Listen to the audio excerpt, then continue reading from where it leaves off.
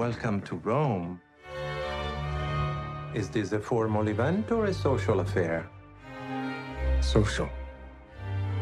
How many buttons? 2. And what style? Tactical. The man, the myth, the legend. John Wick. You're not very good at retiring. I'm working on it.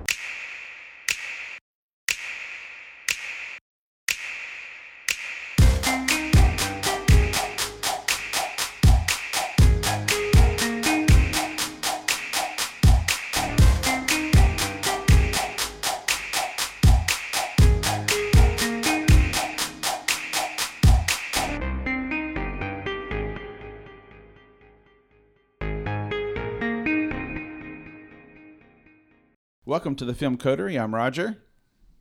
I'm Adam. And I'm Matt. And it is great to be back for episode number, 4 already? Yeah, the Quattro. A month of podcasts, right? And this is for the week of February the 12th or 10th or 11th. This movie weekend, right? Yeah.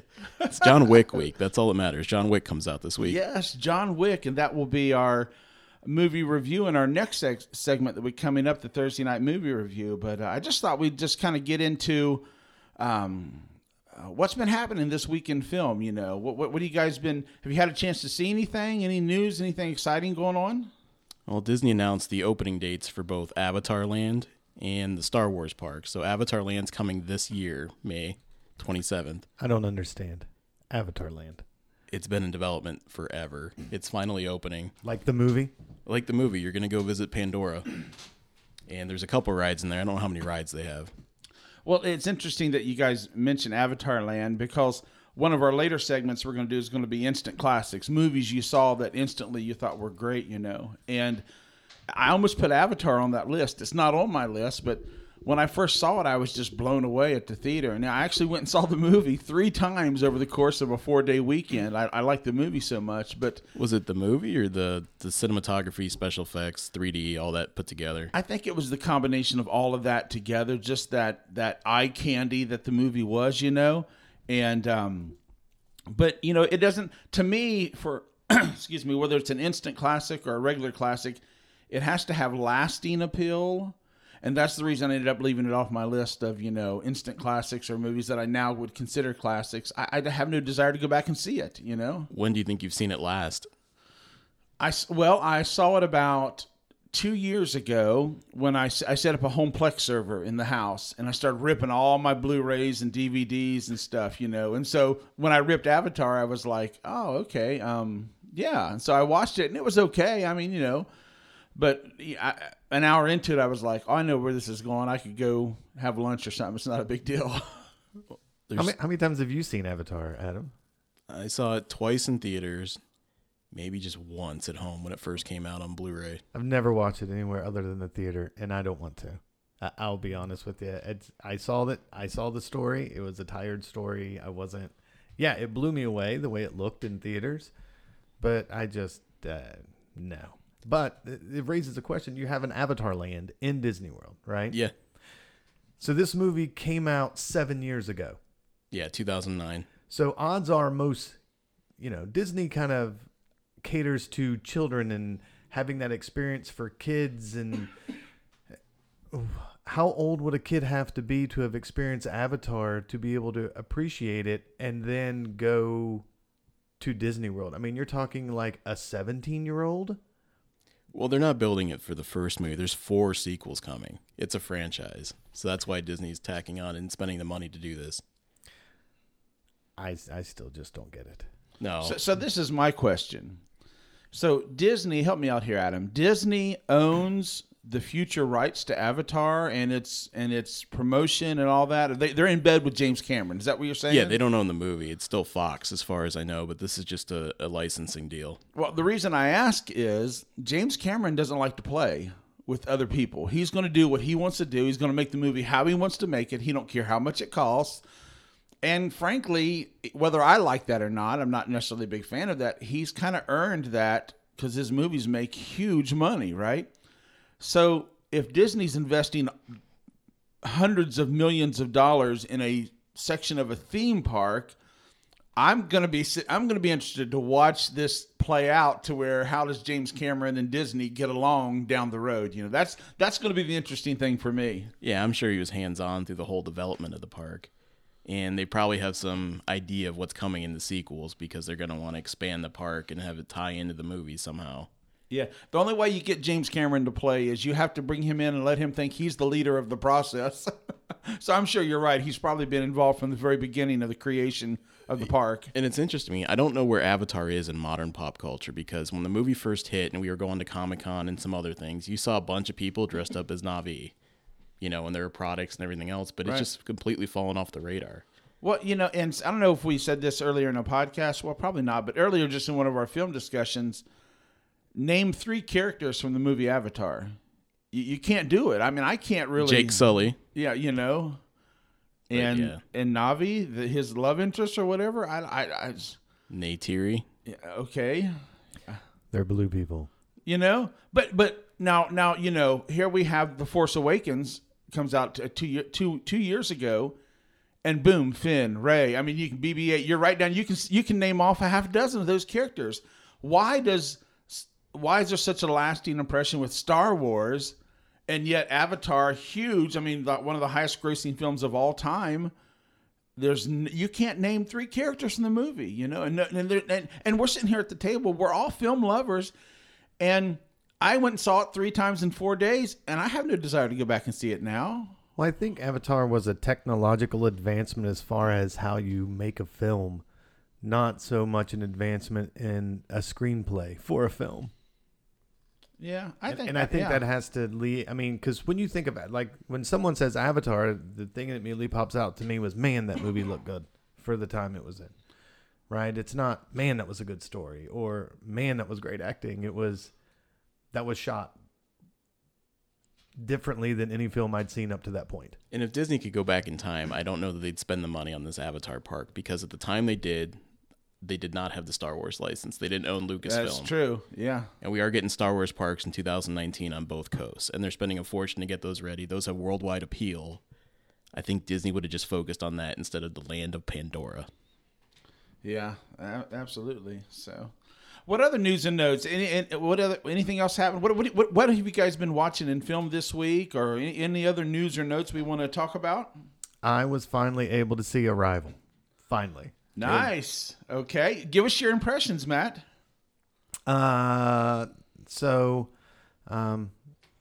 really enjoyed it. The fact that they could take a story about alien language and turn it into that. Plus, I really like any story with time travel or any kind of messing with time in it, and the fact that merely learning their language would give you the ability to see your entire life laid out in front of you was it was a nice little, it was teased throughout the whole movie, but it didn't put it all together until the end. And what's funny is my dad does not like time travel movies. When he saw this, we talked to him, and I tried to tell him this isn't a time travel movie, it's just a perception of time movie, but I don't think he was buying my argument. He still lumps it in with time travel movies. Did he watch it? Yeah. Still upset by he liked everything except that factor of the movie, the perception of time. Oh, you mean the premise, like the whole reason for the aliens being there. Yeah. Yeah. Now, for me personally, there was a deep spiritual meaning to that movie for me. I just really connected with that movie because there's something about, there was a transcendence that happened, and it's like this is the level 2.0 for the human species. You know, in other words, they thought, it's interesting, they thought the thing that was meant to destroy them and destroy the planet was actually the key to bring them to a higher level of understanding, consciousness, awareness, whatever you want to put on it. And that really spoke to me on a really deep level, that there's something beyond. You know, I consider myself a very spiritual person to begin with, and it just like, it took it to another level for me to say, oh man, if you go beyond the 4 dimensions that we understand into whatever existence those aliens were on, right? Then there was a transcendence that said, could maybe that be where time, there's something beyond time where you can see time instead of it being just linear, you can see time as a whole thing from beginning to end. That was just very cool to me, and just kind of, I just loved the fact that they spent all that money, made a great science fiction movie that didn't have an alien that they had to kill and fight at the end, and a big shoot 'em up, spaceships exploding, and all this other stuff. I just thought I loved Arrival. I thought it was great. When it didn't take the intelligence of the audience for granted, if that makes sense. Like, it didn't dumb down things, or it just kind of opened and went and told its story and got out. And another thing I really appreciated was it really showed you the amount of work that was involved to even get close to understanding what they were talking about. I mean, they had all these dozens of computers running cycles of programs and everything, just trying to, and they would plot those ink blots, those splatter things, the language, and it was like, this is not simple to get to this next step kind of a deal. I don't know. I thought that was pretty cool as well too. So am I the only one here that's seen Independence Day Resurgence? Yes. No. You may be. That would be a pairing. Put those two movies together, because you're going to see the opposite ends of spectrum for alien movies on those two. Resurgence is bad. Well, I mean, I haven't seen it. They announced this sequel to Independence Day, and I wasn't even a fan of the original Independence Day. Super advanced aliens, and here's a computer virus. Have some. But I like the end. I like Arrival. I like the way it ends with essentially the question: if you know your entire life, would it make you? How would you act? It's a great question. And Amy Adams is really good in it. I don't know how she didn't get a nomination, but And she's getting 2 movies this year. I know you saw Nocturnal Animals for your homework. I did. I'll be honest. I liked her better in this than in Nocturnal Animals. Yeah, I can see that. Do you think we're taking her for granted? Do you think she's going to be one of those actresses that's always good and you just can't spot the standout performances from her? Yeah, but I don't think it should be judged. I mean, I don't think her previous performances should have effect on what she's doing. I think each year it should be judging her on how she is compared to her peers. I know. I just get the feeling if she was a brand new actress and her first movie was Arrival, she would have been nominated. Probably. Yeah. I mean, I think she should have been nominated anyway. So I think anyone that did as good a job as she did in that role should have been nominated. And I would argue the exact opposite. Look at Meryl Streep. I think she just shows up in a movie, and because she's Meryl Streep, she gets nominated. I'm going to be honest with you. I've seen several of the movies that she was nominated, and I thought, really? That's Best Actor or Best Actress or whatever, Best Supporting Actress nomination. So I don't, yeah, I think you're onto something a little bit there with Amy Adams, but I don't know. I thought her performance was spot on, was excellent. And I was shocked she didn't get an Oscar nomination for it. Yeah. So. Well, I had the chance to see Journey to the West, The Demons Strike Back. Oh, I hate you for being able to do that. It's fun. It's the follow-up to the last one, which was Journey to the West, Conquering the Demons. Stephen Chow's not back to direct this one. He did write it. He did produce it. I'd say you can feel his absence. It's just not... It doesn't click as well as the other movies. It's fun.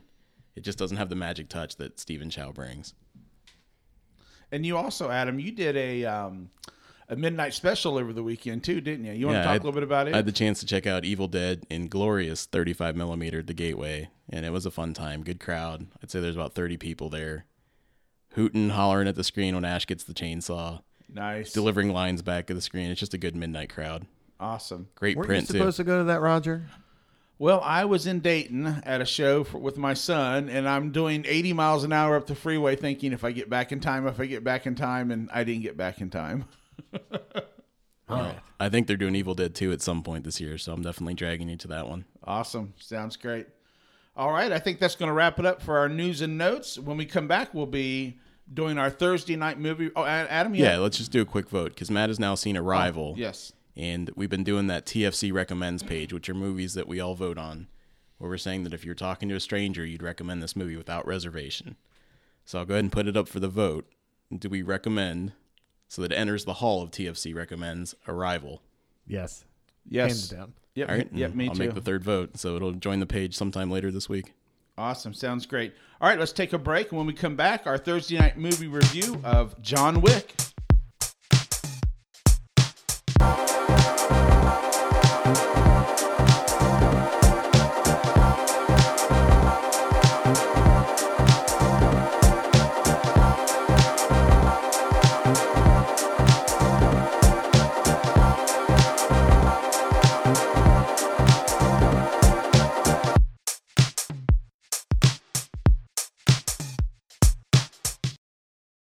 Okay, you are listening to the Film Coterie, and we are fresh back from seeing John Wick Chapter 2.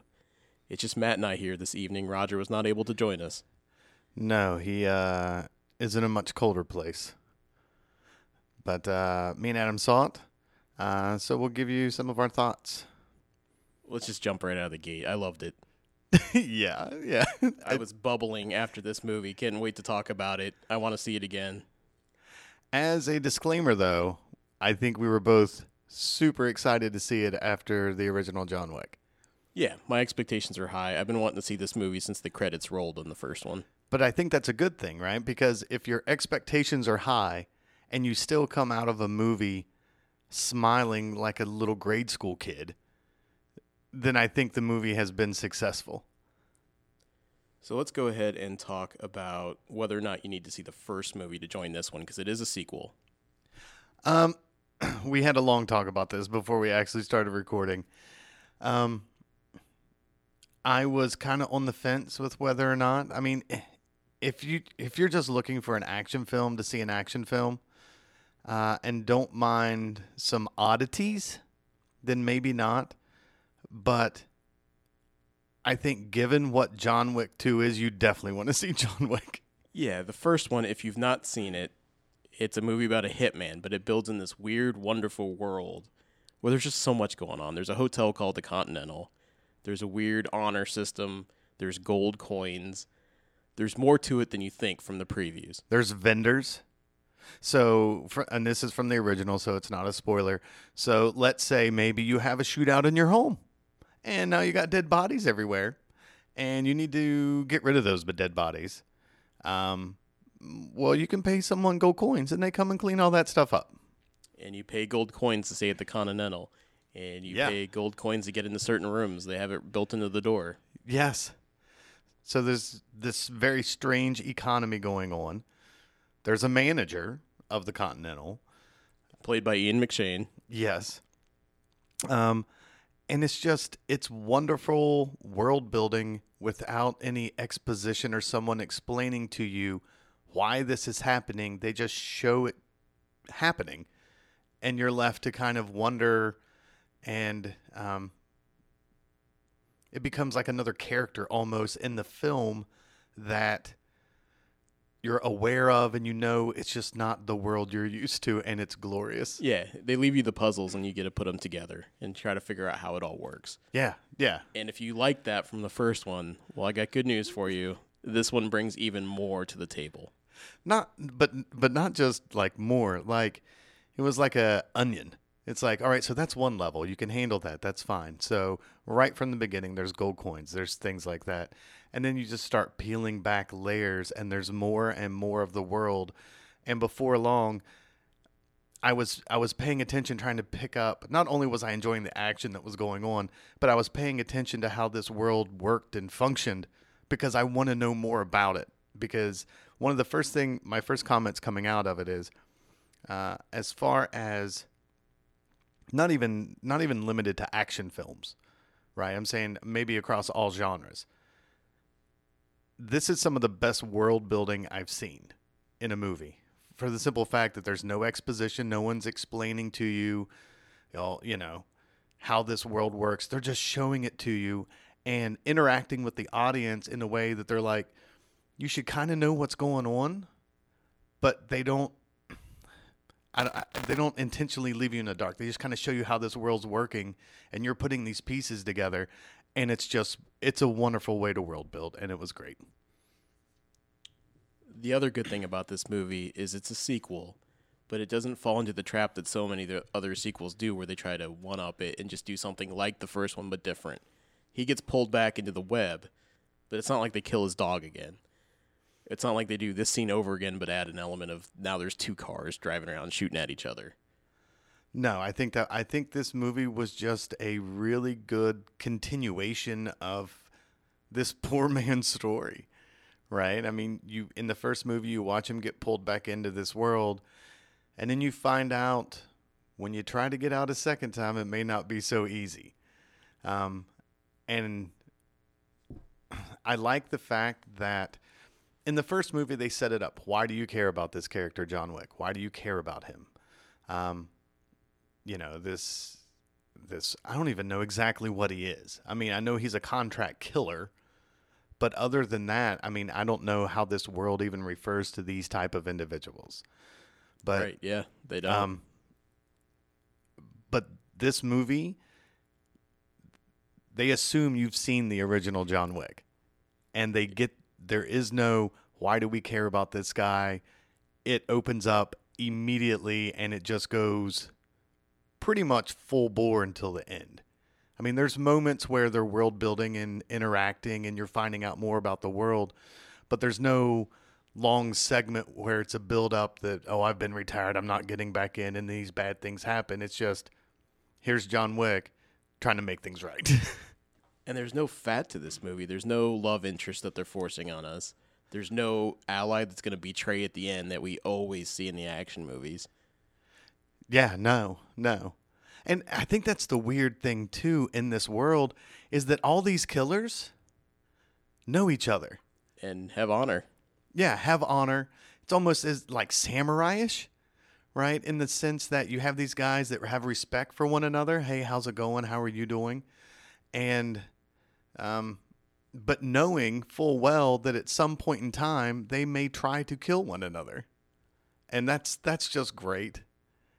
I don't want to give away too much, but there are scenes tonight, where two people are talking, and then now 10 seconds later, they're trying to kill one another. Violence ensues. Violence ensues. But that statement, John Wick, more than most action films, I mean, there's a lot of violence. So the only cautionary tale I would give anyone is, if you thought there was too much killing in John Wick, you're probably going to feel the same way seeing John Wick 2. We looked at some statistics from the first movie tonight, and we found out that there were 77 kills in the first movie. 77 kills. And I'm sure anyone who's a fan of the first movie knows that a lot of those are headshots as well. Knees and then head, usually. Knees, head, chest, head. A lot of headshots. Double taps for everyone. Oh, yes. So in this one, I don't have a number, but I'm going to guess we're in the ballpark of the same kill count. There's probably 70 or more people that go down in this movie. I'd say it's a fair assumption to say we're between 60 and 80. If it went over 80, I may not be surprised, to be honest with you. But again, it's just, I understand that there is uproar sometimes about violence in films. And oh my goodness, what are we? But come on, these scenes are glorious. I mean, you're in awe of this man that everyone in this world is afraid of. It's a brilliant setup in the first one, because you don't know who John Wick is yet. You don't. Until you see a mob boss and he's told that his son has killed someone's dog. When he finds out it's John Wick, he sits down and he just goes, oh. He knows that's bad news. Yeah. And just rang the devil's doorbell and ran away.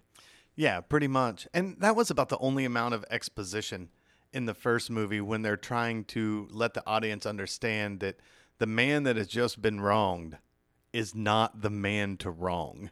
And there's a little more exposition because the Russians in the first one share the impossible task story. Well, that's what I'm talking about. That's the story of what he's done. They don't give a lot of details, but for whatever reason, to get out, John Wick had to complete an impossible task all in one night. We never see it, but he did that, and that's why he was a free man at the start of John Wick 1. Right, that was his task he had to complete for him to get out of this world. But That's not a lot of exposition for a movie like this. No, not with at such all. a strange world and No everything. flashbacks. Yeah, no flashbacks to it. They just kind of talk about it in generalities, even. I gave him an impossible task, and he completed it in one night and earned his freedom. That's not a lot of exposition. But there are also moments like that in this one, especially in the beginning, where he is doing things and there's reactions similar to that. This movie starts not long after the first one. It's not clear how long, but it's in the near future to the ending of the first movie. Yeah, and it's very hard to tell for the simple fact that John Wick is a stud. You know, I mean, he gets beat up pretty good in both movies and just keeps going. And it's the same way they described him in the first one. And this is, you know, I think it was actually from the first one where he has this, he's single-minded on his task. And that is, I think that's what makes him so good at what he does, why everyone's afraid of him. It doesn't matter if he may not be he may get shot. Is he better than 99% of everyone? Probably. But it's that plus his determination that makes the legend. So let's talk the actual action in this movie. A lot of headshots, a lot of gunplay. But I thought they actually stepped it up in the close quarters fighting and the grappling and sort of the MMA fighting. Yeah, some of the more like hand-to-hand combat, absolutely. I thought it was superb. Not to give too much away, he's in the preview, so Common is in it. I'm typically not a huge Common fan. I'll put it out there. But in this movie, it was really good. He has a fight scene with Wick that is a really good on-screen fight scene. Yeah, I mean, it felt 5 minutes plus of really just solid hand-to-hand stuff. Yeah. And I don't know how much training Common has had. I mean, Keanu Reeves is in a ton of action movies from The Matrix on. He's had a lot of martial arts training. I don't know where Common's coming from as far as his own training, but he holds his own in this movie. No, he absolutely does. And the fight scenes were choreographed beautifully because a lot of action films get into this whole idea that in a fight, people are just standing up trading punches. When whoever is in charge of the choreography for the fights in this movie understands that it's two individuals trying to kill one another. And just like the first one, there's no shaky cam here. It's all very nice, clear action. Yeah, and the moves are brutal. It's not, this isn't John Wayne punching somebody. These fights are to the death, and the moves are brutal to try to end that confrontation as quickly as possible. Good sound editing, too. The hits always land. Good sonic stuff. I mean, it doesn't sound like someone's just punching a bag of rice. Yeah, and they leave in the grunts and groans because I think in a struggle for your life, you're going to be vocal about stuff. I don't think it's going to be in silence, and I don't think it's overdone. I think it's just right. I enjoy the fight scenes. So part 2 was directed by Chad Stahelski. He's a career stunt guy in Hollywood. He worked with Keanu in The Matrix. He's done a ton of movies, and he's taking the solo directorial job for this one. The other director, let me grab his name here real quick. David Leitch left to go shoot Deadpool 2. That should be exciting for any fans of Deadpool if they saw John Wick. Yeah, it's a good grab. I can't wait to see the Deadpool fight scenes because of that. But I told, me and Adam were talking before we got on and started recording. I mean, they do a great job directing. I don't want to take anything away from them. But the screenwriter on this, if you can look his name up. Yeah, it's Derek Kolstad. So we looked at some of the things that he had done, and we weren't too impressed until we hit John Wick, and that's when I may have made a joke that he may have been on performance-enhancing drugs at this point. He's the sole writer for John Wick and John Wick Chapter 2. No other writers credited.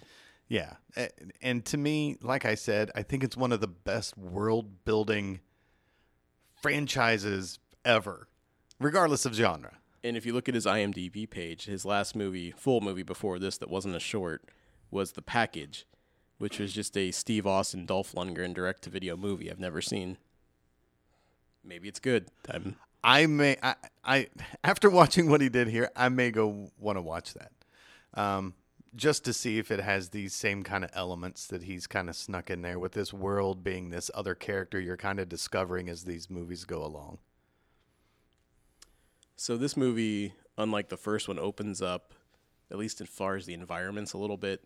The first movie, the fights are contained in his house, and then later on in a warehouse, and then in a nightclub. There's a nightclub with a pool below, and then the dance floor above. Talk about the first one? Yeah. Yeah. This one expands that. The environments are a lot bigger. Yeah. A lot varied. Yeah. And you're exposed to not only different environments, but more of this wonderful world. Yeah, and there's a surprising scene even in the streets of New York with a lot of people just kind of out in the public that I wasn't expecting. Yeah. This movie looks a lot more expensive. Yeah. Well, I mean, that scene, I think we can talk about it because we're in the trailer. It was in the trailer. Yeah.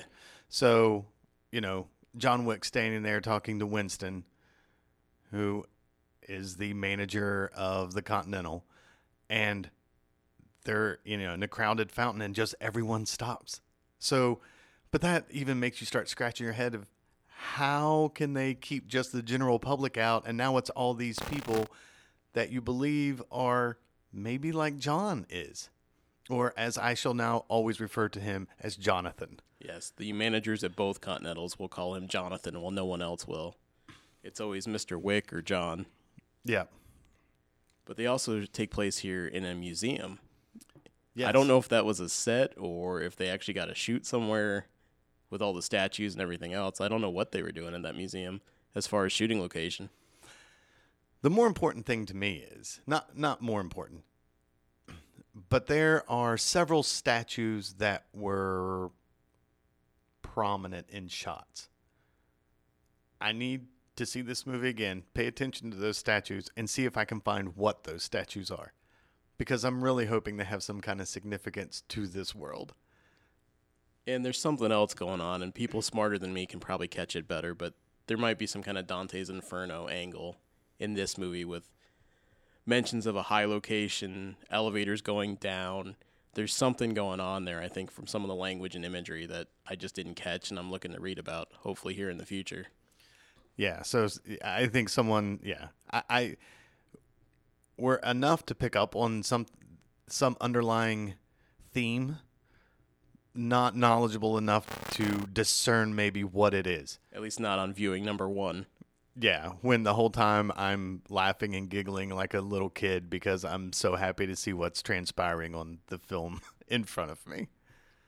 And there were a group of 4 of us that went tonight. Roger wasn't with us, like I said, but all 4 of us really liked it. I think we were all glowing as soon as we walked out of the theater.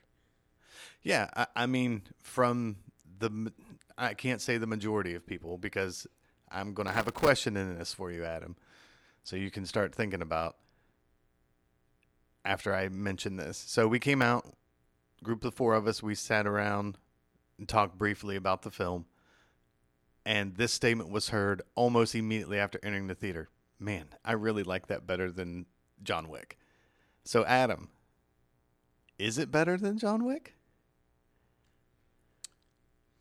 I think it's a better film. If you take out the novelty of part 1, because part 1 was amazing this first time you see it, because of all the stuff going on, the action. You've never seen action quite like that. The weird world building. But overall, from start to finish, I've only seen it once. I think John Wick 2 is a better film. I'm going to have to agree with you, because the first John Wick was kind of surprising in how good it was. And this is taking the actual violence part aside. Right? I don't like it because there were 77 kills. I don't like it because there were so many headshots. I like it because they built this wonderful, strange world and had this action within that world.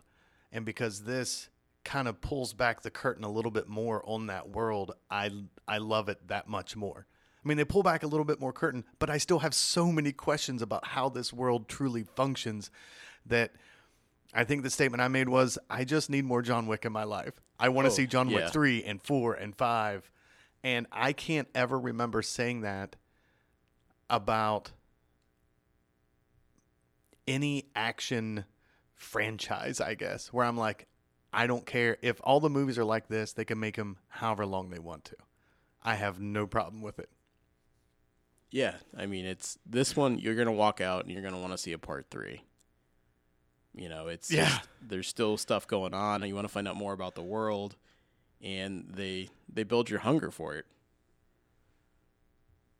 Yeah, no, absolutely. And I mean, and even some of the questions happen in the third act of the film that you're like, but what? And a lot of, and I know you said there may be some Dante's Inferno thing going on, but there, without giving too much away, I don't think this does. I think there is a lot of religious context to this film. Into things that people say, ways that they say things, how they talk about Jonathan Wick. So I just want to know more about that. So there may be people smarter that pick up on all of it, know what all this symbolism means. But on first watching, like I said, I was just smiling like a little school kid. Yeah, and there's cultural in here too, where when they talk about John Wick, like the Russians call him the boogeyman, the English speakers call him the devil. Yeah. They call him the devil. So for me, walking out of this movie, it was sort of like a reverse experience from the Matrix Revolutions, because I walked into that Keanu Reeves movie loving the first, just totally disliking the second one. I was so let down by Matrix Part 2 that, you know, I was thinking, well, maybe they can save this in Part 3 and turn it around. Here is finally redemption for Keanu Reeves. He's made an action movie that is, at least so far in our opinion, maybe better than the first one. Yeah. It's few and far between that there have been 2 installments of action films that have been this good. Yeah, I mean, I'm thinking it's hard to come up with anything. You might even bring up Aliens, but it was so different. The first one was a haunted house and space movie. Yeah. And the second one was a kind of straight up action movie. Yeah. And these are both straight up hardcore action with massive body count. Because I don't think that's giving anything away about John Wick 2. No. There's going to be a lot of deaths. That's like saying Rocky has a fight at the end. Yeah. Rocky's a boxer. They may get into a ring. So box office, this is going to be interesting because the first one did not set fire in theaters. It gained a second life on home video. This one I'm hoping people turn out for. Yeah. Our theater was a little light this evening. It kind of concerned me. It was real light. We were here in Columbus, and maybe 30 people. That even may be generous. But It was a cold night tonight. The first one in a while. What's it up against? Like, what else is still out? Well, Lego Batman's going to win the weekend. But is that out right now, too? Yeah. Yeah, then that, yeah. But 50 Shades Darker is also out. So it's 3 different audiences. It's John Wick for the guys, 50 Shades maybe for the women. It's supposed to be pretty bad. I don't know. And then Lego Batman for the families. Yeah, and there's no trick in your significant other in going to see this because it has Keanu in it. No, she has to owe you a favor. Yeah. Hey, honey, come, you may have gotten by with the original John Wick going, it's got Keanu in it, some eye candy. And then she hates you for like the next month. You're not going to be able to drag her into this one. No, I have to ask because I don't know. Has Kristen seen John Wick? For those of you who don't know, Kristen is my significant other. She has seen John Wick, but, I'm a lucky individual, and this is why she is my wife. She was kind of disappointed that she couldn't come and watch John Wick 2 tonight. Because I didn't know if she liked it. I know she likes action movies, but I didn't know she liked John Wick Part 1. She likes anything that has a little martial art flair to it.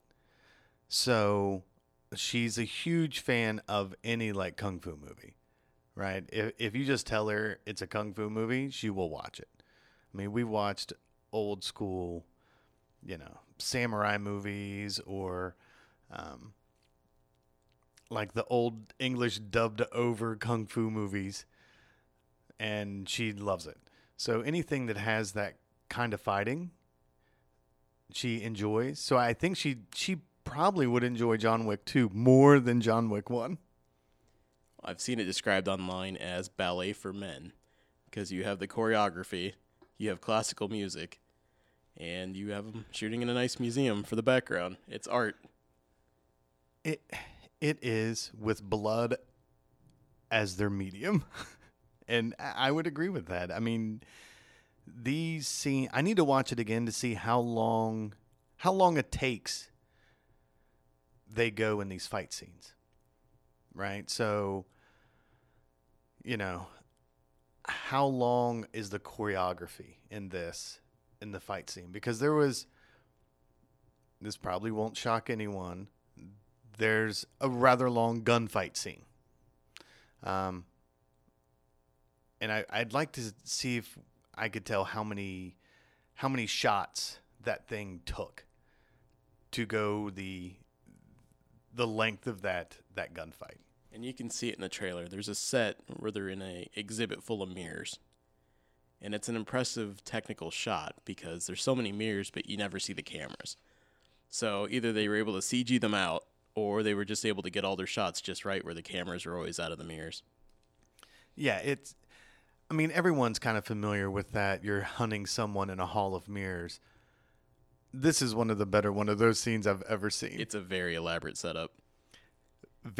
Not only because typically you have, a hall of mirrors, you think a maze, there's a lot of mirrors. And they have that. And then there's also just walls of mirrors. And then it continues to change because they're in a museum that's meant to have the mirrors placed in specific ways to be art. And then they change and other things happen and they're going through this. And the whole exhibit is about self-reflection. Oh, yes. That's what I mean. There's all kinds of stuff going on here, and I'm going to have to definitely watch it again and see if I can pick up some of the other angles. Yeah. But as we were driving back to do this, one of my comments was, I can't wait to see this movie again. And I think I will watch it numerous times. And I do have to say that out of the movies I saw last year, I've seen John Wick the most. I don't know exactly how many times I've seen it, but I know it's probably beyond 6 or 7 times. And this movie fixed a perceived problem from the first one. A lot of people complained, and this was about the only nitpick, that the finale to John Wick Part 1 was kind of weak compared to the rest of the movie. The fight in the rain. Compared to the rest of the movie, it's kind of a letdown. You mean the very last fight? Yeah, for the first movie. People complain that all the good stuff's in the middle. Oh, yeah. No, absolutely. This one doesn't have that problem. It's good throughout. Yeah. And the ending, just the very ending, is just better. It's just better. I don't want to give that away at all. So I think that'll about wrap it up for our take on John Wick 2. It's coming from us very highly recommended, and good chance we'll both see this again in theaters. Yeah, I will probably see it again in the theater. I will definitely purchase it as soon as it becomes available, and I will definitely watch it probably 10 times in 2017. And we looked real quick before starting this podcast. It does not look like John Wick's available to stream from anywhere, but you can rent it on iTunes. You can rent it on Amazon. They usually do this when a sequel comes out. Yeah, if you haven't seen John Wick and you're thinking about going to see John Wick 2, just rent it. Just rent it, watch it, enjoy it. You'll be up to date and go in and be able to enjoy this wonderful, wonderful movie.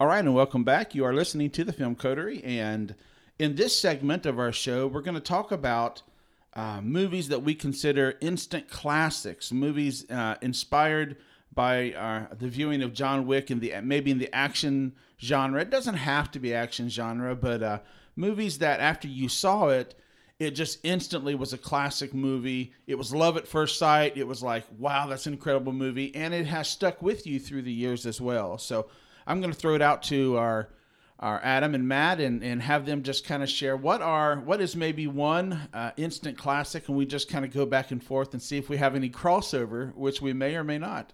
Yeah, and because it's John Wick week, we're going to focus on action titles. And the first thing that leapt to my mind was Rumble in the Bronx. I saw this in 1995, so I was probably 13 or 14. It was my very first exposure to Jackie Chan. I saw it in the big screen. Jackie Chan comes to New York and kicks all kinds of ass. Here's one that comes to mind. This is recent, real recent. The reason being is because I didn't watch action movies until later in life. I don't know why. But Mad Max, Fury Road, hands down, when I saw that, I was like, I'm going to own this. I'm going to watch it dozens of times. I own it, and I've watched it dozens of times, and it hasn't even been that long.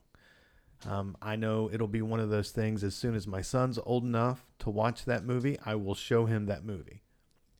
Yeah, that's my most recent instant classic as well, too, probably, that I can think of.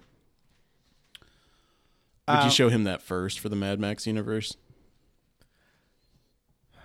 I don't know, because I was kind of introduced to them in order.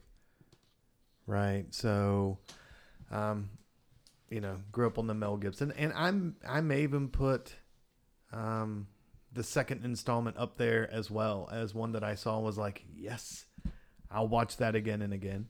Yeah. I don't know. That's a tough call. Well, one thing I like about Mad Max is I don't think the order matters. The stories are so self-contained, and there's not a lot of carryover from film to film, aside from he lost a family. Yeah, when I was looking into this, I saw a bunch of people that are like, well, it didn't make sense of that happening after whatever happened in the other movies. And I just want to be like, look, this isn't a sequel. I thought this was just a story. Right, about exactly. Max himself. Yeah. I mean, this was... not I have to agree. linear... Instant classic for me. And I didn't even, that movie wasn't even on my radar. I didn't even think of it.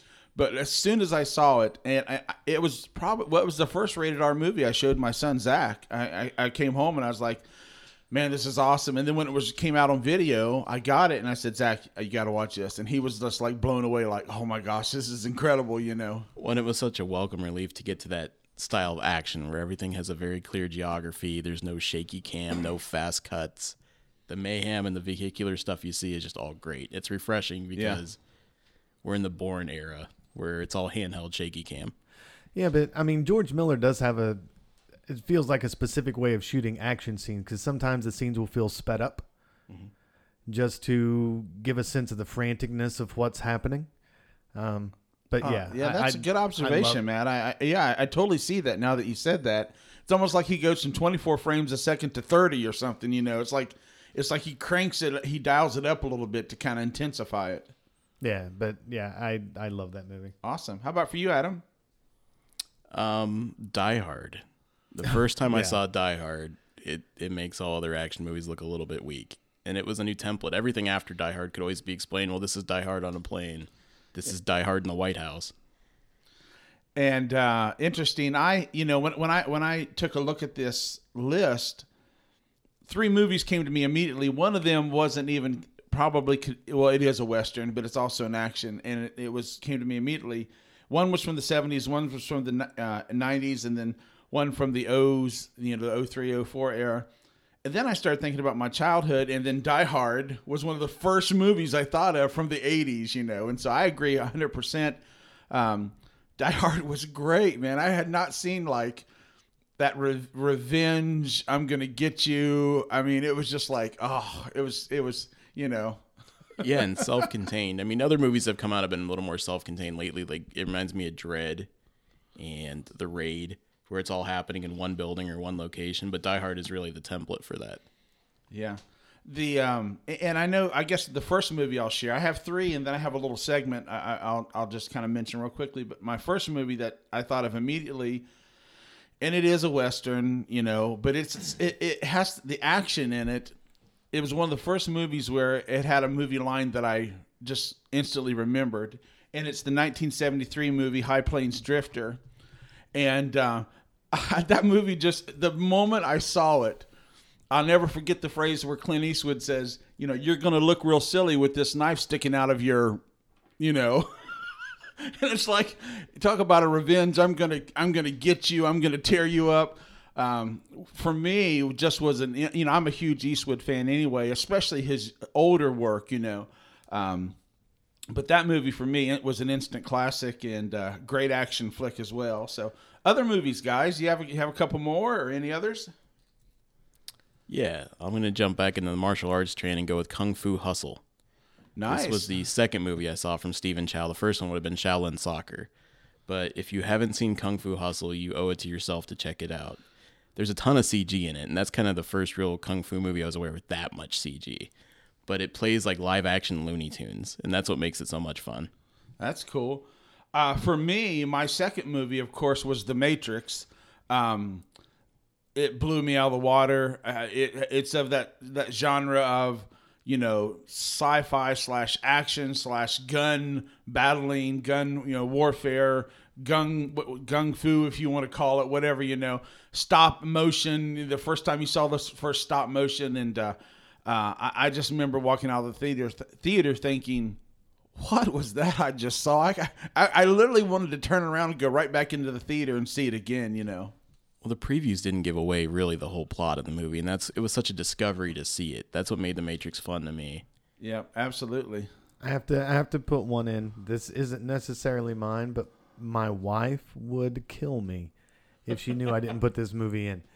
And that would be Gladiator. You can call it action or not. It has plenty of action. Absolutely. In it. I totally would call it action. My wife absolutely, positively cannot turn past this if it's on TV. We own it. I cannot tell you how many times I've been forced to watch this. I've been forced to watch it so much that I can't take it anymore. But my wife, every time she sees it, will watch something. And she'll flip to it, know exactly where it is in the movie based off of one line of dialogue and decide, you know, is it worth her investing? Does she have enough time to watch the rest of it before she goes to bed? When did you guys first see it? Was it on a date? I don't know when it was. What time did it come out? What year? That's a great question. Oh, I'm looking. 2000. 2000? Maybe not. I mean, we were obviously together at that point. I'm sure we did probably see it in the theater. I'll never forget that I saw it in the theater with my wife, Rhonda, and it was the first time ever that she went to see like an action film because it was a period piece, you know. It's when it took place. That was the you know? kicker. And it had the draw. It was the one movie that could get husbands and wives both into the theater. One for the romance and the love scene and the you know and the other for the brutal violence and the retribution of the movie itself, you know. So well, my wife, if I do something, she'll still look at me and say, "I'm vexed. I'm very vexed." That's awesome. Awesome. All right, then I'll jump in. This is a sequel to a Ridley Scott movie since we were just talking about Gladiator, but this is Aliens. James Cameron put his unique stamp on this universe, and it's one of the best sci-fi action movies I think ever made. Awesome. Absolutely. I'll jump in here too. This was one of the first times I saw violence on screen as art, and I really saw it portrayed as art, and that would be Kill Bill. Volumes 1 and 2, I'll just lump them together. And I just thought the movie was glorious. It had the martial arts aspect. It had the revenge aspect. I'm going to get you back. And I think, you know, I'm a huge fan of Tarantino to begin with, but I really saw he used blood as art in this movie. And it, to me, was not gratuitous. It was his statement on violence, his statement on emotion and revenge and some of those things. So for me, an instant classic was Kill Bill, Volume 1 and 2. Do you think it works splitting them out? Yeah. I mean, I think it could be viewed as one big movie. You know, I would have no trouble putting an intermission, tighten it a little bit, and make it one movie. But what's the interesting thing when he split it? And I don't know if you're aware of this. He took all the Eastern revenge elements out and made it part 1, where it felt like an Asian movie, and all the Western revenge elements became part 2. So he actually okay. separated the genres a little bit when he made it. Yeah, I didn't. That's great. I didn't catch that either. Of course, that's Tarantino. That's Yeah. why his mind works. So Yeah, so I think it actually works as those two different hemispheres of action. yeah. Other films. Anything else jump out? I have. I put this out on Facebook for some of our followers for the Film Coterie and some of our friends to see what theirs were. And let me mention some of their films to get you guys to respond whether you think it's an instant classic or not, if you agree with some of our listeners. Michael from Florida put Ben-Hur was his instant classic, Which one? Well, I imagine he's talking about the original. I imagine- really hope it's the original. It's the original, yes. All right. That was his instant classic. We had several votes for Pulp Fiction. Leo from Ohio, Michael from Georgia, both said Pulp Fiction was their instant classic. Our guest reviewer, Erin Marshall, that reviewed a couple weeks ago, she chimed in and said her instant classic was Jurassic Park. Okay. Which I can appreciate. For me, it was a very impactful movie. It was one of those where I went to the theater and I was like, holy mackerel, look at the computers can do this, kind of stuff. Let's see, what else do we have here? Chuck from Ohio wrote Hard Times, the Charles Bronson movie was his instant classic, which I don't think I've seen, so I can't comment on it. Hold on. What is that one? Hard Times? Oh, okay. Never mind. Yeah.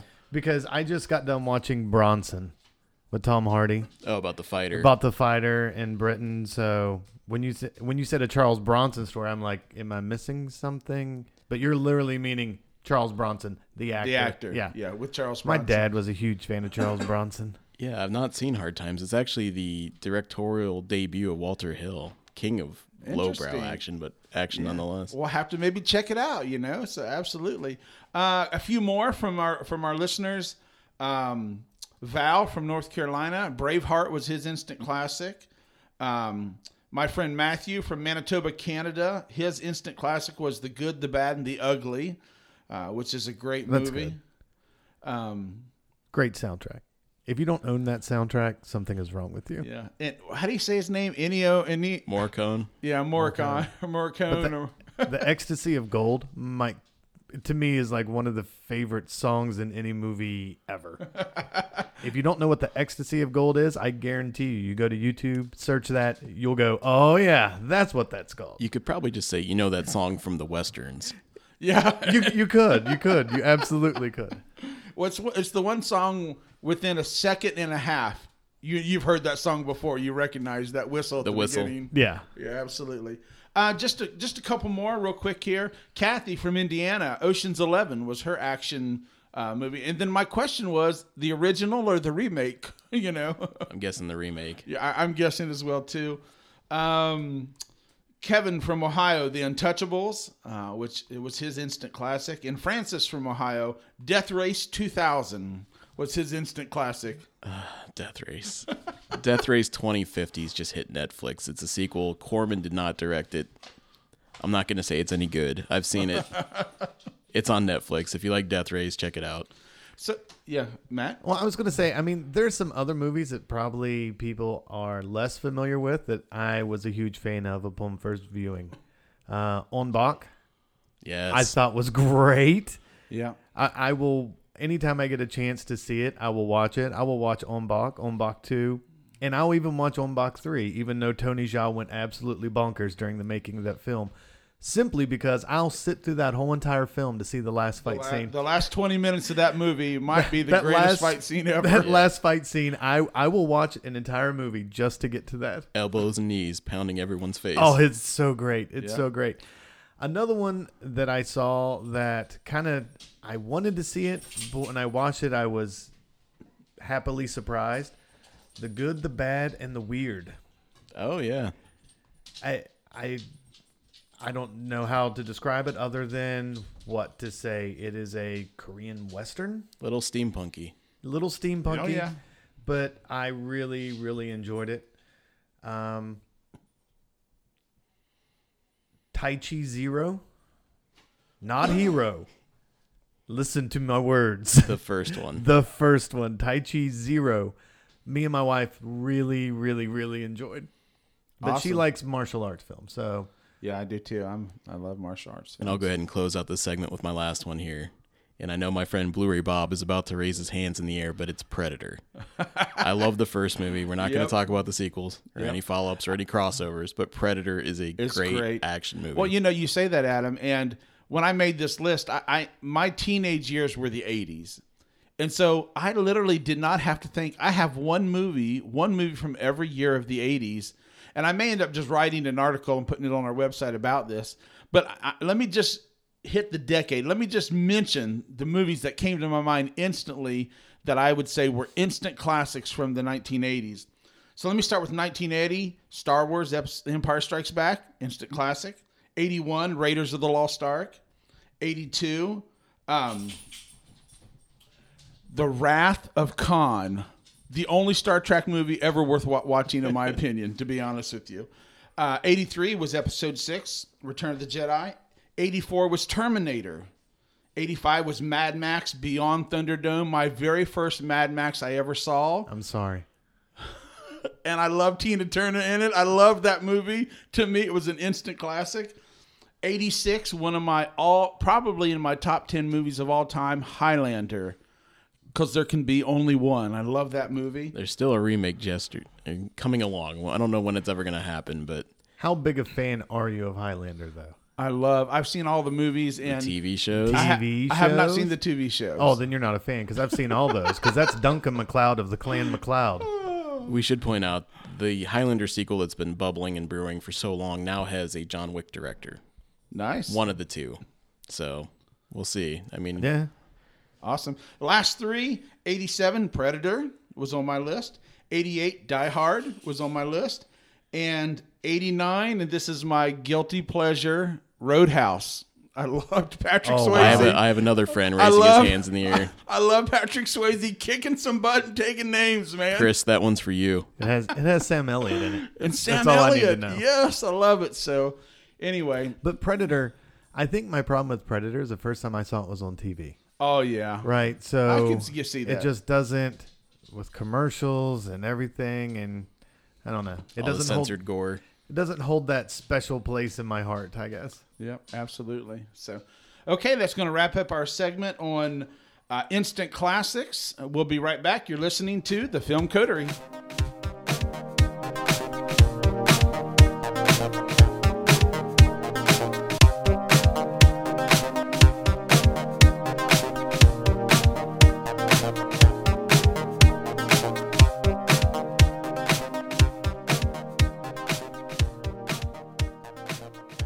Okay, we're back, and it's time for movie homework. This is the weekly assignment where we give each other movies, and then we discuss them. So I'm going to jump on Roger for this one, because he's seen El Topo. This should be great. I love El Topo. It's the first midnight movie, and I honestly don't know what Roger's thoughts are going to be on this one. I'm eager to see it. Matt gave it to him. I did, because I love El Topo. Adam showed it to me, and I immediately fell in love. I have El Topo artwork in my house that I'm still trying to find a place to stick on my wall. And because it was his assignment, I'm going to let Matt lead the Inquisition. Roger. So, if I would ask you, could you describe El Topo in a sentence? Could you do that? El Topo in a sentence. Wow. Now, if I had time to think about it, maybe. But just off the cuff, no, I could not. What do you think of El Topo? Well, what did I think of El Topo? That's a great question. I don't know what I thought of El Topo, to be honest with you. It's definitely an auteur film, Alejandro Jodorowsky. Yeah. Released in the early 70s, 70, 71, first midnight movie. And I totally got the symbolism. I mean, this is a movie where if my wife would have watched it, she'd be like, that is the biggest piece of crap I've ever seen in a movie ever. Probably. Because she would not really understand any of the symbolism, anything he's trying to do. If you've never seen El Topo, it's a movie in 2 acts. The first act is kind of a wilderness wandering in the desert and the hunt for enlightenment by the lead character, the man in black. And he has to go encounter 4 gunmen, which are 4 aspects of philosophy, theology, religion, enlightenment, and it's very it's interesting. The mise en scène that he does with the way he frames the shots are very artistic in nature. There's a lot. Practically every shot has some form of symbolism in it. And so I greatly appreciate the artistic value of the film. You know, I think it's, if you go to anybody who goes to film school, this film is going to show up. You're going to have to watch this film because it's going to stretch you beyond, you know, the normal. It's not a 3-act resolution, yada, yada, yada movie whatsoever. The second act is, I would consider, even though the first act is meant to be his search for enlightenment, to me, there's a lot more spirituality in the second act, where he literally becomes the Christ figure. That's how from my Judeo-Christian background, that's how I would, view it. He becomes the Christ figure, and he's trying to redeem the people that are trapped with him in this cave. And it goes crazy at the end. Poorly. It goes very badly for him. Yes. And, and then it's interesting. He closes the movie with his death and a birth simultaneous. That's reincarnation, the cycle of life. I mean, there's a whole lot of amazing, interesting, weird, strange, artistic choices in the movie. I read some background about El Topo after I watched it, and there's a very controversial rape scene in the movie, and he talked about how that was filmed, and the process. He told the actress, this is not a director wanting to sleep with his actress, He said, this needs to be real, it needs to be raw, and they filmed it. Well, he told her, we're going to film this one time, one take, and that's it, kind of a deal. And so his process is very interesting. Did I like the movie? Probably not. No. I'm not really a fan of the movie, to be honest with you. I appreciate it for what it is and the art that it's trying to communicate. But if you just had to look at me and say, would you recommend this movie to your friends? I would say no, just because 90% of my friends are not going to even have a concept of what this movie's about, No, I think that's a fair assessment. El Topo is one of those movies that I think you watch it and you either love it or you don't. But I knew in giving it to you that you would be able to appreciate what Jodorowsky was attempting to do. Absolutely. And I like directors that think outside I like the auteurs. I like people that use visual symbolism. Most people don't walk away from Kill Bill saying, I love that Tarantino used blood as a canvas for art, I mean, most people just think, well, that's just senseless violence. And I think Jodorowsky does the same thing. He uses the imaging and the encounters are weird and strange, but yet, supposed to bring him to enlightenment. And he would do, they call this I had a film class years ago, but he does what they call cross-cutting, where he superimposes shots and then cross-cuts to another shot to try to pull you out of time, but yet to communicate kind of a stream of consciousness about what's emotionally going on there.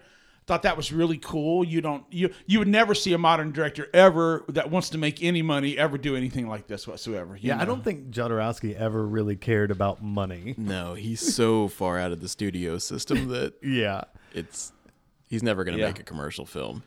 I don't think he could. I mean, he couldn't willingly bring down what he thinks is his art, or is his art. I'm not going to say think. Right. I mean, it is his art. No, that is his art. He's not going to compromise one iota on that. No, there's no producer that's going to compromise that. I mean, imagine execs looking at dailies coming out of a Jodorowsky movie. What's he filming today? They'd have no idea why a lizard's just getting killed over and over again.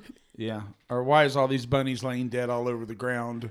And then they're on top of the body, and they're all on fire, and the honeycomb metaphor. I mean, you could go on and on. You could talk about this movie. We could talk for hours just about the. Why do we need a guy that doesn't have arms and another man that doesn't have legs? Why do we need this in our film? Those kind of things. So, wow, it was definitely an interesting watch. I'll say that absolutely. And now that you've dipped your toe into the Jodorowsky pond, I have to recommend Santa Sangre. I think that's actually my favorite Jodorowsky film. It might be. Yeah. I really would like to see another Jodorowsky film just to compare. or maybe even see something newer that he's done to compare to see where he has grown as a director, kind of a deal. So I'll probably check some of those out. But I mean, El Topo won't be a movie that I revisit or watch again or anything like that, See, I make sure I have to watch El Topo at least once a year, just because I know when I watch it again, I'm going to miss some reference that was in that movie.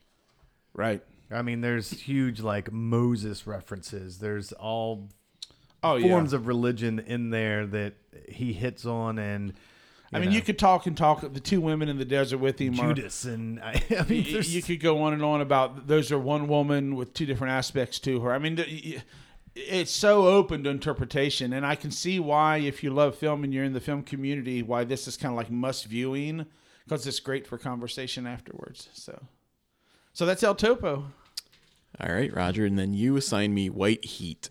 Yes. This is a Cagney film I'd not seen. Yep. And I really enjoyed it. I'm glad you gave this to me. It's a gangster film. Yeah. And I don't know that this was the first, but Ma, his mother, plays a huge role in this movie. And growing up, whenever you watch Looney Tunes or anything else, and there's a little gangster with his mom, or even Goonies, I think it all ties back to White Heat. Yeah, it sure does. He's a neurotic gangster. Yeah. He brings up Cagney is who I'm talking about. Yeah, you think about it. Here's a movie shot, in the 40s, and it's like 49, I think it was. Yeah, right at the end of the 40s. And it's like, the lead character has a psychosis issue, mental craziness kind of. They bring out that his dad's in an insane asylum. He has mother issues. He's overly attached to his ma. Yes, very attached. He has these crippling headaches that just disable him. And his mom massages his head and makes him go away. Exactly. There's this Freudian thing with him and his mom that's kind of going on, that's a little weird at times, And here's a woman, an elderly. She would fit right in classic 40s Hollywood, as you look at her as the typical grandma, mother. Yet she's kind of the mastermind of this whole gangster group. She shakes the cops. They're tailing her, and she's able to lose them. She's running the gang when he's gone. And then I love the closing scene of this movie where he literally goes out with a bang. Yeah. Top of the world, Ma. Kind of. Yeah. Now I never knew where that line came from. That's a very popular line. Is "Look at me, Mom, on top of the world." Yeah. And it comes from this movie. Well, good. I'm glad you enjoyed it. I never know. See, here's the deal. If you haven't figured this out on the Film Coterie podcast by now, I grew up. My best friend from school worked at Blockbuster. And so he was a lover of classic cinema.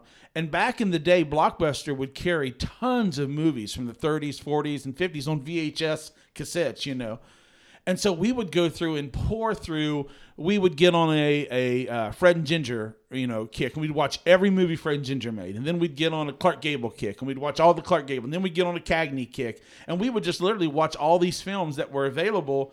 And so I learned to just love classic movies. And so I don't know whether you guys are going to love or hate these when I assign them to you, but I'm glad you liked it. It's funny watching the fight scenes too, because Cagney's 5'5". Oh yeah, he's not a very big man at all. There's not many people I'm taller than, but I'm taller than James Cagney. And in the movie, it starts with a train robbery. He and his gang hit a U.S. mail train, and they steal about $300,000. And in a brilliant move, he has another member of his gang go to a different state and commit a petty crime, like rob a hotel. Yes. That's going to be his alibi. He actually goes to the other state and confesses to the small crime that he's only going to do 2 years on, instead of facing the gas chamber, because 4 marshals were killed in the robbery of the mail train. Yeah.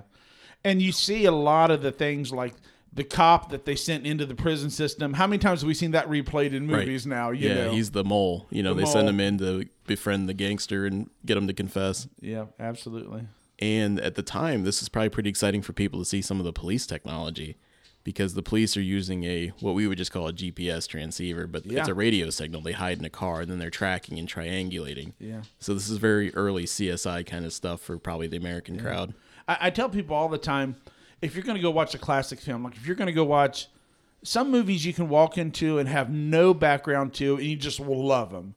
A lot of movies, like if you're going to watch Citizen Kane, or you're going to watch this movie or different classic movies, you almost need to put your mind in a certain frame of reference, because a lot of times it may look cheesy or old or antiquated.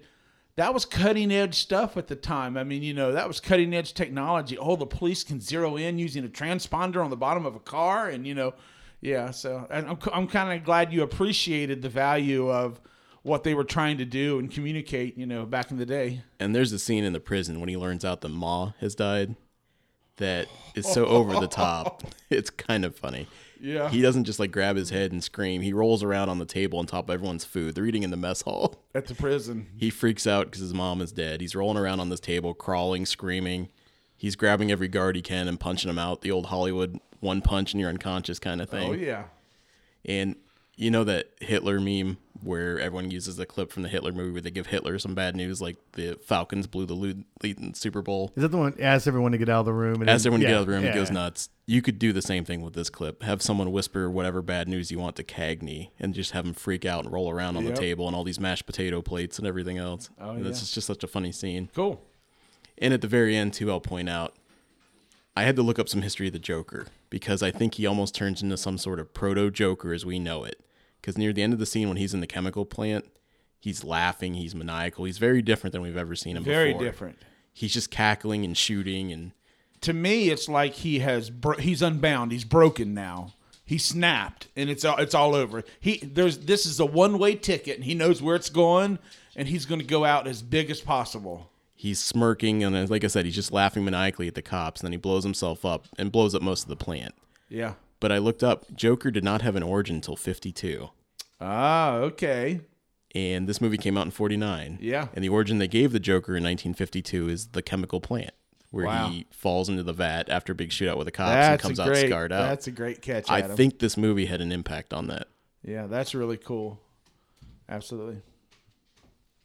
All right, and then for the last movie, I gave Matt Nocturnal Animals. Yes. So I had seen the previews for this movie. I really wanted to watch it. Didn't have the opportunity to watch it in theaters. It came out. Adam graciously gave it to me. Probably because he knew I would hate some of the underlying themes of this movie. That was part of it. And the other part is that I think for 2016, this might be the movie I had the most to chew on. I really thought about this movie a long time after I saw it. Yeah, general thoughts on the movie is I liked it. I mean, I don't know if I would watch it again. I'd probably watch it again. But there's just uncomfortable points in it, at least for me. Well, let's set it up a little bit. All right. Because it's new. It's on iTunes this week. You should check it out. We're not going to spoil the endings because there's two endings here. This is a story within a story. I would go so far as to say there's 3 ongoing narratives at one point in time. Right. And they're all heading towards very specific endings that we won't get into because I want you to see this movie. Yeah. But the gist of it is that you had a couple that were together. They were married. Jake Gyllenhaal plays a writer. He does, yes. Couple that was married. They split under less than ideal circumstances. And sometime later, he sends her his book. And the important thing in this movie is that she starts reading the book. And I think we see the book through her mind's eye because she pictures the lead as Jake Gyllenhaal as she knew him. Yeah, and his wife as her. But not played by her. This is... Right.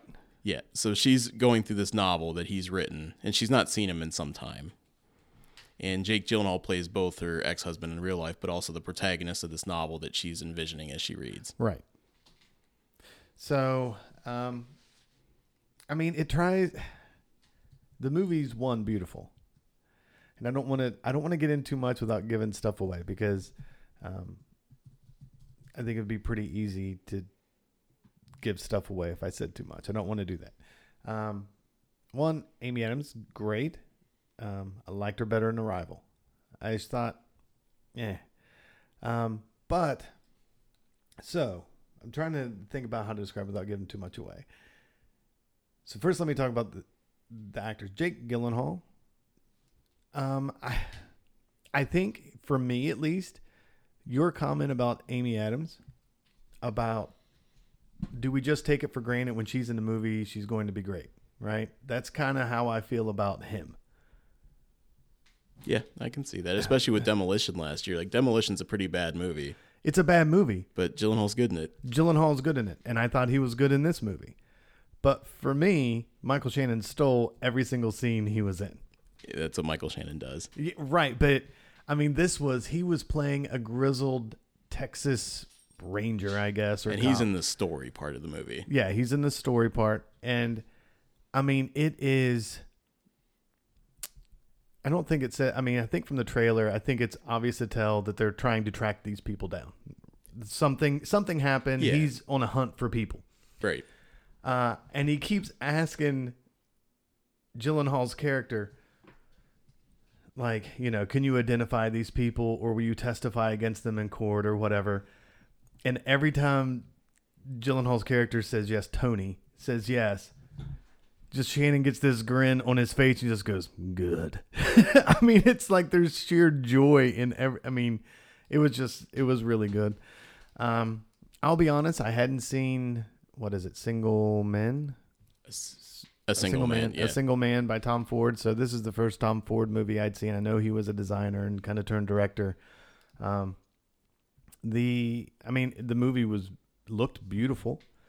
And I think it does a good job I think it did a really good job of kind of handling these three narratives that were going on at one point in time. It never felt strange, and there was a lot of nice tricks as far as to bring symmetry to the two. If someone's taking a shower, someone else is taking a shower. And here's one thing I really liked about the movie is that the story is being used as a mechanism to kind of bridge the gap between two characters. They haven't seen each other in a while. Right.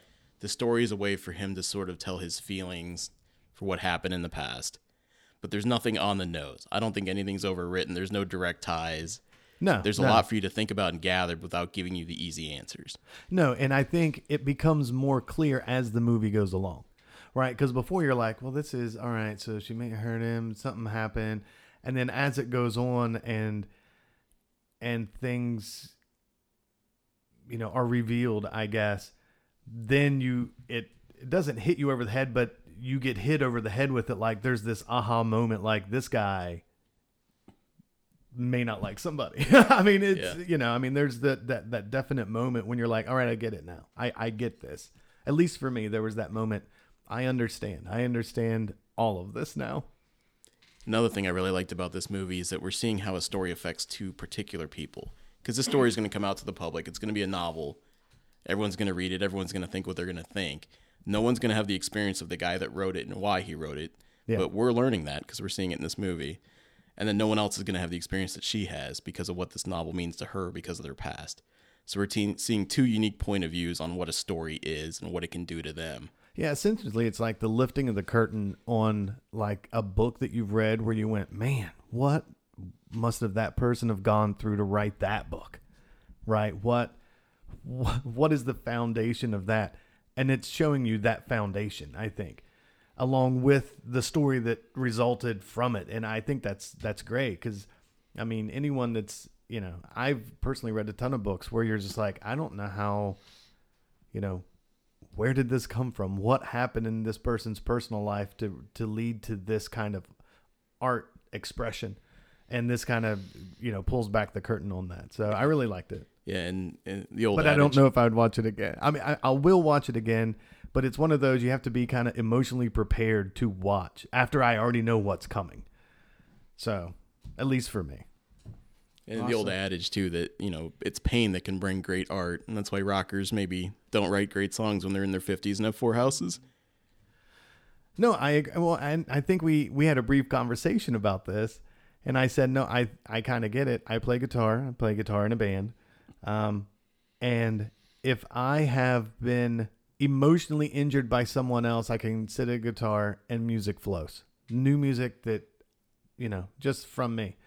Now, if I am emotionally harmed by something I did, if I'm feeling I did something, it dries up. So it's almost like it has to be an external pain, and then it just comes. So. And I haven't seen it, but I'm very much looking forward to Nocturnal Animals. It's on iTunes. Like I said, this week, I recommend everyone check it out, and it's definitely worth a conversation. Oh, it's a conversation. All right, so time for new assignments. Anyone want to go first? Well, I'll jump in. I have Roger this week. Oh boy. February is Women in Horror Month. So Roger, you're going to get a horror movie. I figured. And this one is one of my favorites from the last couple of years. Written and directed by a female. It's her first movie. And it is The Babadook. And it's on Netflix. Yep, it's on Netflix. Yeah, it's on Netflix. And I heard some not friends of mine, but a podcast I really like review The Babadook, and it almost got me to watch it. Well, now I'm forcing you to. Okay. And if you forget the name of the movie, just think of the Muppet song. The Babadook. Okay, The Babadook. Awesome. I'll give you yours, Adam. So, for those of you that don't know, anytime Roger and I have to give Adam movies every week, it is such a chore. It is so hard. Roger probably has an advantage because he likes older cinema, 30s, 40s. And if there's a genre that Adam probably hasn't seen, it's probably within there. I, on the other hand, it's painful. It's really hard to try to find something, but I think we have found something. So the movie I'm giving you, Adam, is Pale Rider. All right. I looked. It's on Amazon for rent, so I can grab it from there. It is. It is on Amazon $2.99, iTunes $2.99, or YouTube for $2.99 a rental. Awesome. And I didn't even check with Matt to see. He may have seen this movie, so I don't know. We'll see. But it was released in 1935. He's probably not seen it. I'm going to say I probably haven't seen it. And a little bit before my time, Roger. I always pick. I never assign a movie that I hate. It's always a movie I love, and for a particular reason. And this stars one superstar of the time, and one actor who I think is one of the most underappreciated actors of his generation, which is Charles Laughton. It also stars Clark Gable. You may have seen it, but it's Mutiny on the Bounty, the original 1935 edition. I have not seen this movie, Roger. Excellent. Okay. And it is available on Amazon for $3.99 to rent. That should be a good print for you. And it's not the one with Brando in 62. Yeah, Charles Laughton and Clark Gable. I gotcha. So, and I think Charles Laughton, he did The Island of Lost Souls, which is the best Dr. Moreau movie of all time in 1932. He was Javert in Les Mis in 1935. Incredible performance. The best Hunchback ever on film in 1939. And he's most known for Spartacus 1960 as, I can't remember the name of the senator that he plays. But anyway. Gracchus. Yeah. And so I love Charles Laughton. I think he's an amazing actor. And this is one of his seminal performances as the captain of the ship. And Clark Gable's his first mate. So, yeah, I mean, you may hate it, but I just can't believe somebody would not have that in their filmography, Mutiny on the Bounty in 1935. So there it is. I will check it out. Thank you. And Roger, I'm still making my mental list for future picks for you. I learned last week you've not seen Tremors. I have not. So this week I'm going to ask, have you seen Metropolis? Yes. It's. Okay. I think it's. I almost signed Metropolis to Matt, but I figured he'd probably seen it. Oh, I've not only have I seen it numerous times at my house, we actually went to a showing of the full restored as much as they could film. So we actually, I've seen it at Kappa when they did the summer movie series, and then I also own it as well too. That would be a great. Anytime you want to do a podcast on an old classic film, that would be a great also one have to discuss. 2 Laurent Daru Metropolis movie posters in my house. Nice. So yeah, I'm a big fan. Awesome. Okay, well that'll do it for movie homework. All right, we'll be right back with our closing remarks.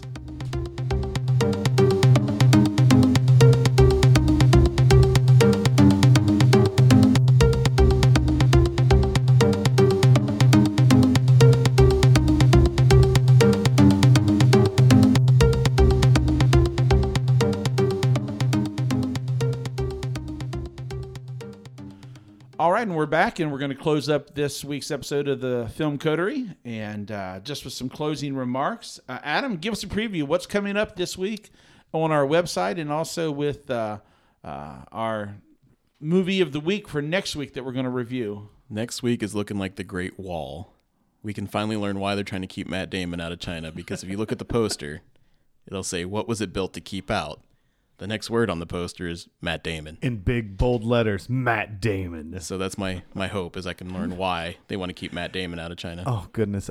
Listen, I know the movie's not going to be about that, but if we went into that movie and it was literally them trying to keep Matt Damon out and that's why it was built, it will be a great cinematic experience. Instant classic. Instant classic. Comedy.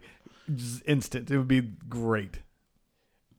Next week, we'll also have our next edition of Decade Do-Over, and we're time traveling back to 1991. 1991. So if you get on IMDb or Google 1991 movies, if you have one that you fondly remember and you'd like to chime in, I'll try to put something up on Facebook and I'll try to put something up on our website. We'd love to hear from you, the listening audience. What is your classic, famous, what do you like from 1991 movie? Yeah, play along at home. Was 1991 the first time they had nudity in a PG-13 movie? I have no idea. I mean, the PG-13 rating wasn't that old by that point. It was not. The only reason I say is I'm scrolling through 91 movies, and I see Doc Hollywood. Oh. And that was the first film I can ever remember watching that was PG-13, and it had a quick, frontal nudity, female frontal nudity. Just bang. PG-13, you're allowed a quick flash of nudity, and you're allowed one F word. Yeah, but that was the first one I ever remember seeing that they went the nudity way, not the F-bomb way. I remember that as well too. And it wasn't like it was just like her walking out of a pond or something, or walking into. I can't even remember what it was. I just remember being shocked because I was seeing it with my parents because I was younger, and my mom just kind of looking over like, what just happened? What was this? Oh my God, Matt has seen a boob. His life will forever be ruined. Yeah. So sorry to veer us off track. That's okay. No problem. Awesome. We're still putting out a lot of content on our website, filmcoterie.com. Yeah. Every Friday too, on top of the podcast release, we put up 2 articles, what to stream, which will give you some options to view at home, and also Now Showing, which will tell you our opinion of what to see in theaters, which will be John Wick 2. We're going to confidently recommend this movie. Yep, absolutely. Awesome. Anything else? That's all I got. Okay. So follow us on the website, right? Filmcoterie.com. Follow us on Facebook. Follow us on Twitter at Filmcoterie. And we'd love to hear from you. Let us know what you think of the show. Like, love, hate. There are segments you like. Awesome. Let us know. Segments you hate. Don't do this anymore. Let us know. We want you to be participating with us in the show. So that's going to do it for this week. We'll see you guys next time on the Film Coterie.